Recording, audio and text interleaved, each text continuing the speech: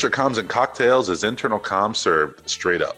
So settle in, drink in the knowledge, some shaken, some stirred, and maybe even some with a twist, and enjoy the top shelf guests I have lined up for you. I'm your host, Chuck Ghost, strategic advisor at Social Chorus, and on this episode of Culture Comms and Cocktails, we have Lindsay Williams, not only a friend of mine, but also, more importantly, the Director of Digital Communications at Accent Care. Lindsay, welcome to the podcast. Thanks so much, Chuck. I'm so excited. I could potentially be at a loss for words, but we know that's not ever going to happen. I was just going to say that's probably the first time, if that is true, that's the first time that would have happened. Let's get started. I want to make a bridge from the previous episode, and on that we talked about a recent merger that JC Breeze, the communicator at Evergy, went through. But at Accent Care, because M&A is a big topic, at Accent Care, you guys seem to be more in acquisition mode quite a bit, which is a little different than mergers. What do you see is the communicator's role during this time of acquisition? Absolutely, Chuck. You know, in the past 6 years since our CEO has been with Accent Care, we've doubled in size. It's both organically, but a lot through acquisition. So we've gone from about 12,000 employees to 25,000 employees. And whenever we look at an acquisition as communicators, we don't want to look at what's the message as our first duty. Our first duty is to look at who the audience is and understand them. That's number one in my world for communications. And so whenever we look at the audience of employees who have recently been acquired, for us, it's clinicians, it's administrators, it's operators, it's professionals who have potentially had their entire career with the same home health company that we just acquired. And so for them, they've just received news that they've been acquired. And they go from working for a company that they love and they know everything about, they have a deeply seated culture, to being acquired by Accent Care, who they've potentially never heard of. And so as a communicator, we have to understand the uncertainty and the unease and the change that they're having to process in their mind. And once we understand that, we can then start looking at the message. And we have to know that everything is going to be overwhelming if it's all at once. And so as communicators, it's our role to work with all the different stakeholders to take the information that these new employees need, simplify it, and give them snackable pieces of information that are not only going to help them be successful with Accent Care, but that are also going to help them understand the culture. And so that's where we really get to hone in on our skills as communicators, is understanding the people first.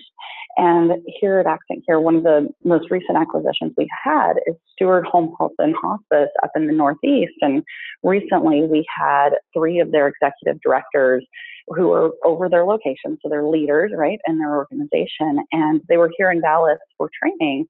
And I had the opportunity to meet with them and introduce them to the way we communicate here at Accent Care, which is relatively new that we've introduced. And it's a mobile app for employee communications called Accent Care Today, or the ACT app. And I said, you know, this is Accent Care Today. And if you're in Accent Care Today, we're going to help prepare you for tomorrow. And we had an opportunity to get these leaders on the app. And we have a channel that's just for those Steward employees, that's filled with pictures of the road shows that our employees have done up in Steward and in Boston, but also has the operational and clinical information they need to be successful now that they're with Accent Care. And so we got the leaders on the app, and one of them grabbed her phone, and she's a native Bostonian, and she hugged it and she goes, "I just love y'all." And it was really cool to see that we were able to understand what they've been going through and put that information out and the connection it had, because we had a Bostonian saying y'all by the end of it.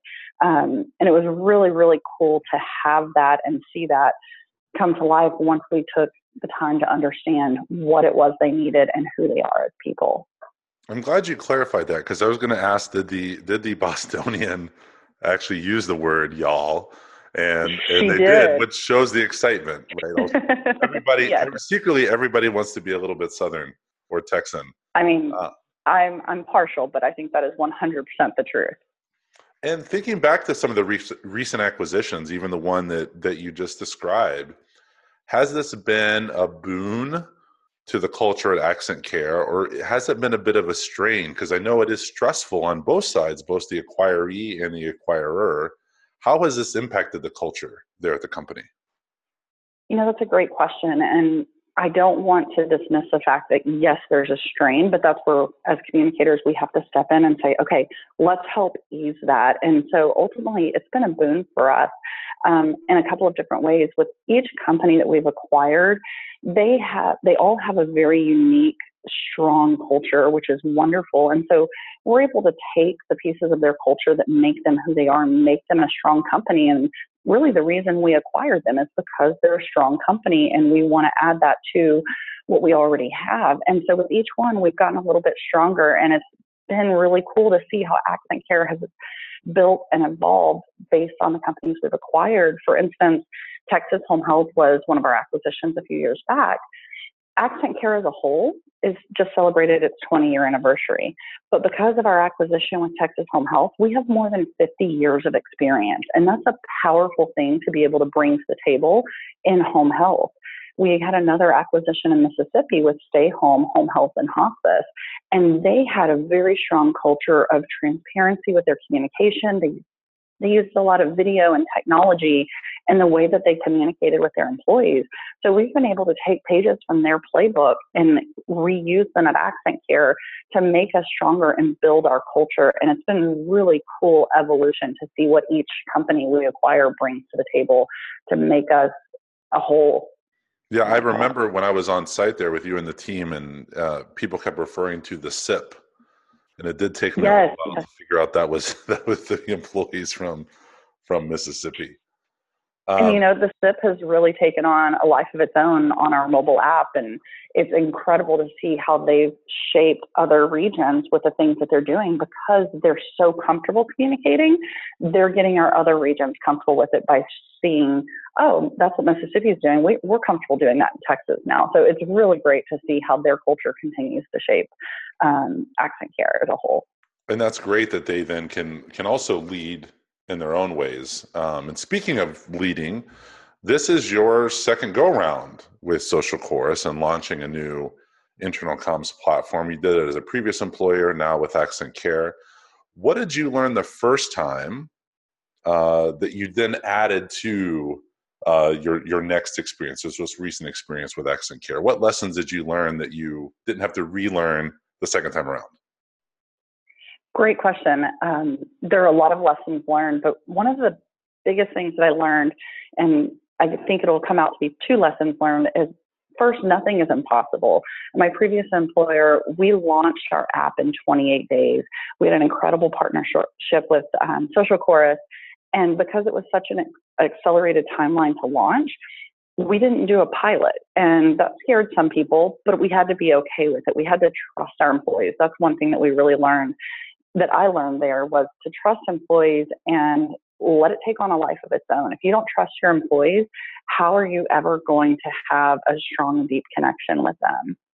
The other thing is we didn't know what to expect, and whenever we trust our employees, we ended up being blown away by how well received they were,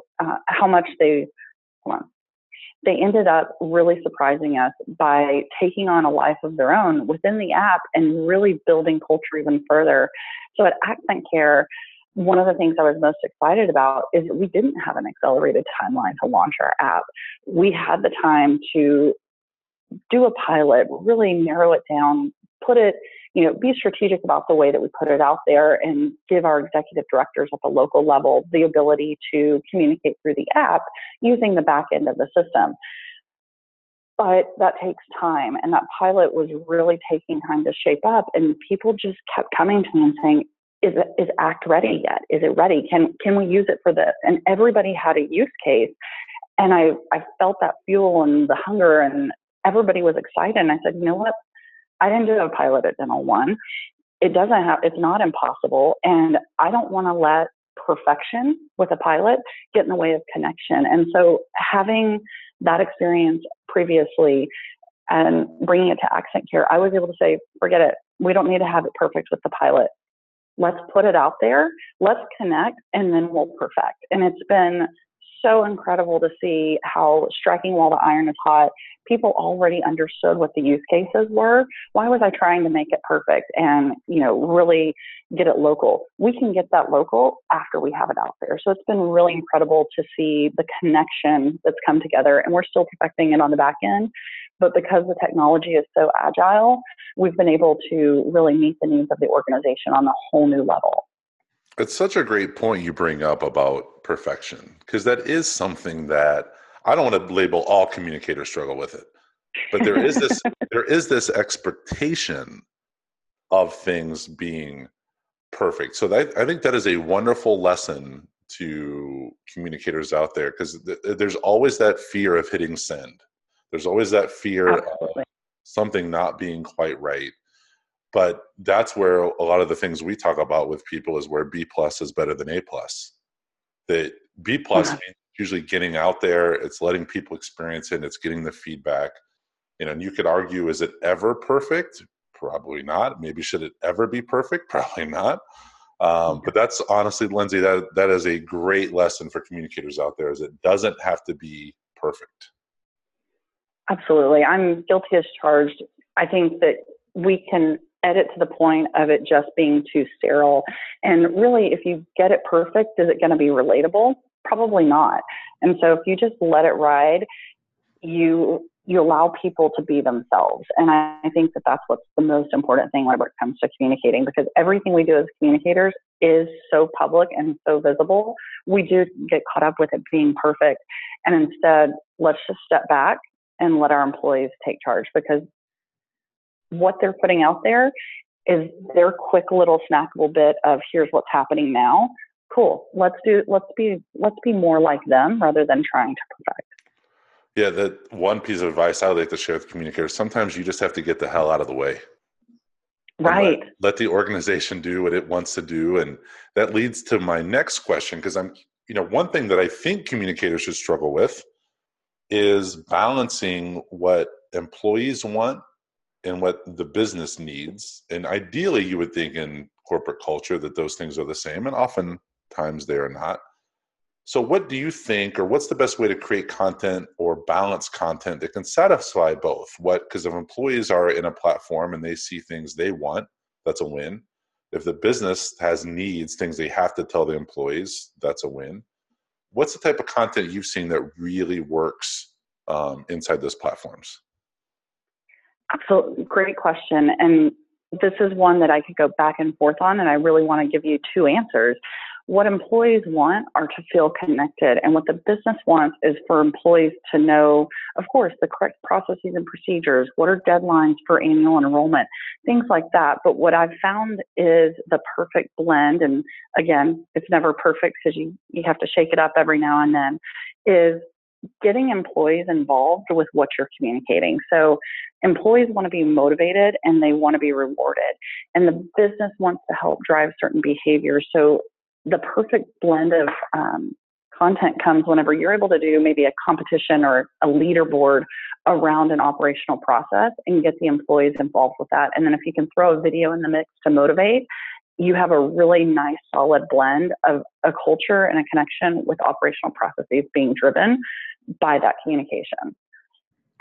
Well, Lindsay, again, I appreciate your advice. Again, my takeaway, and you and I have had many conversations, is this idea around perfection. It has my head spinning around ways that we can maybe get communicators not to focus so long on being hung up on being perfect, right, and teaching them that things are good enough. But so the podcast is called Culture, Comms, and Cocktails. We've talked a little bit about culture and comms.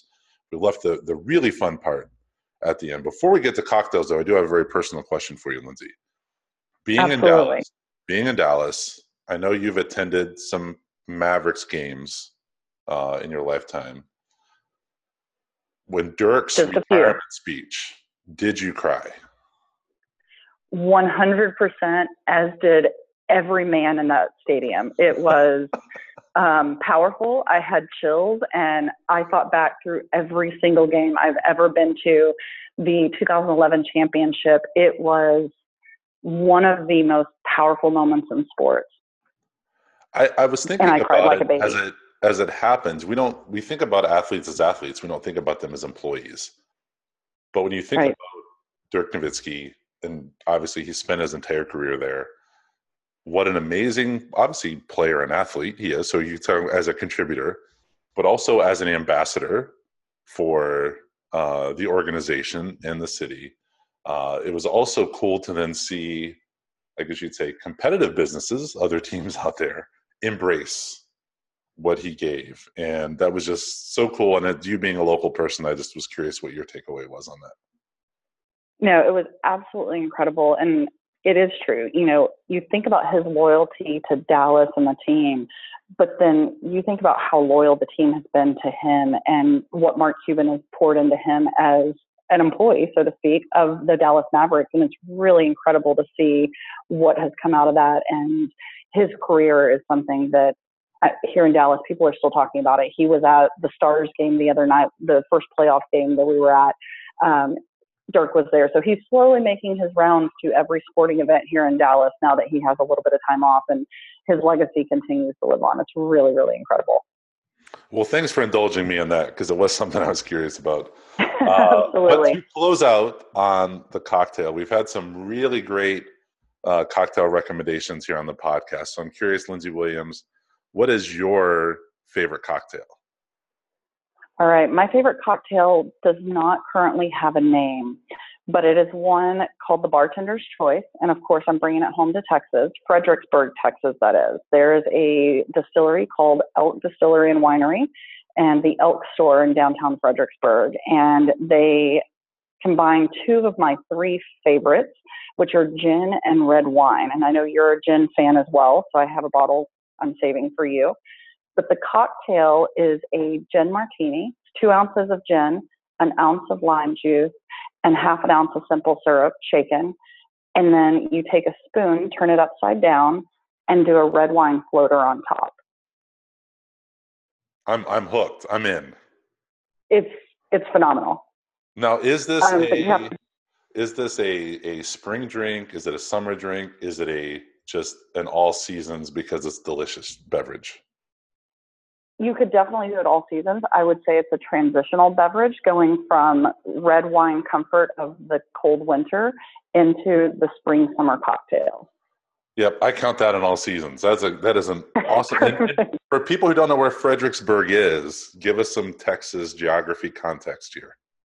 Ooh, it is about an hour and a half outside of Austin. Okay. Amazing recommendation, Lindsay. Also, thank you again for your insights, your knowledge, your sharing, and obviously being a great representative of the internal comms industry. Absolutely. Thanks for having me, Chuck. This was a blast.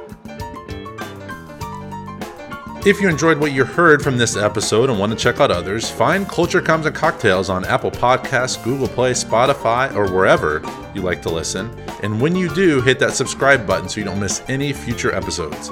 This has been Culture Comms and Cocktails, internal comms served straight up. Thanks for listening.